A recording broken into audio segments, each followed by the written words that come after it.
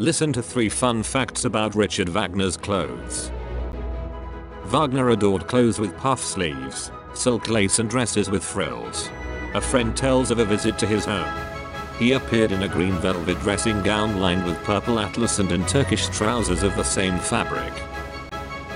Wagner said, "I can't live like a dog and refresh myself with booze.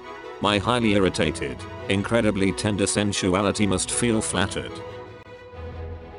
He told in a letter from his youth, "The delicate wardrobe items of my sisters exerted a subtle excitement on my imagination.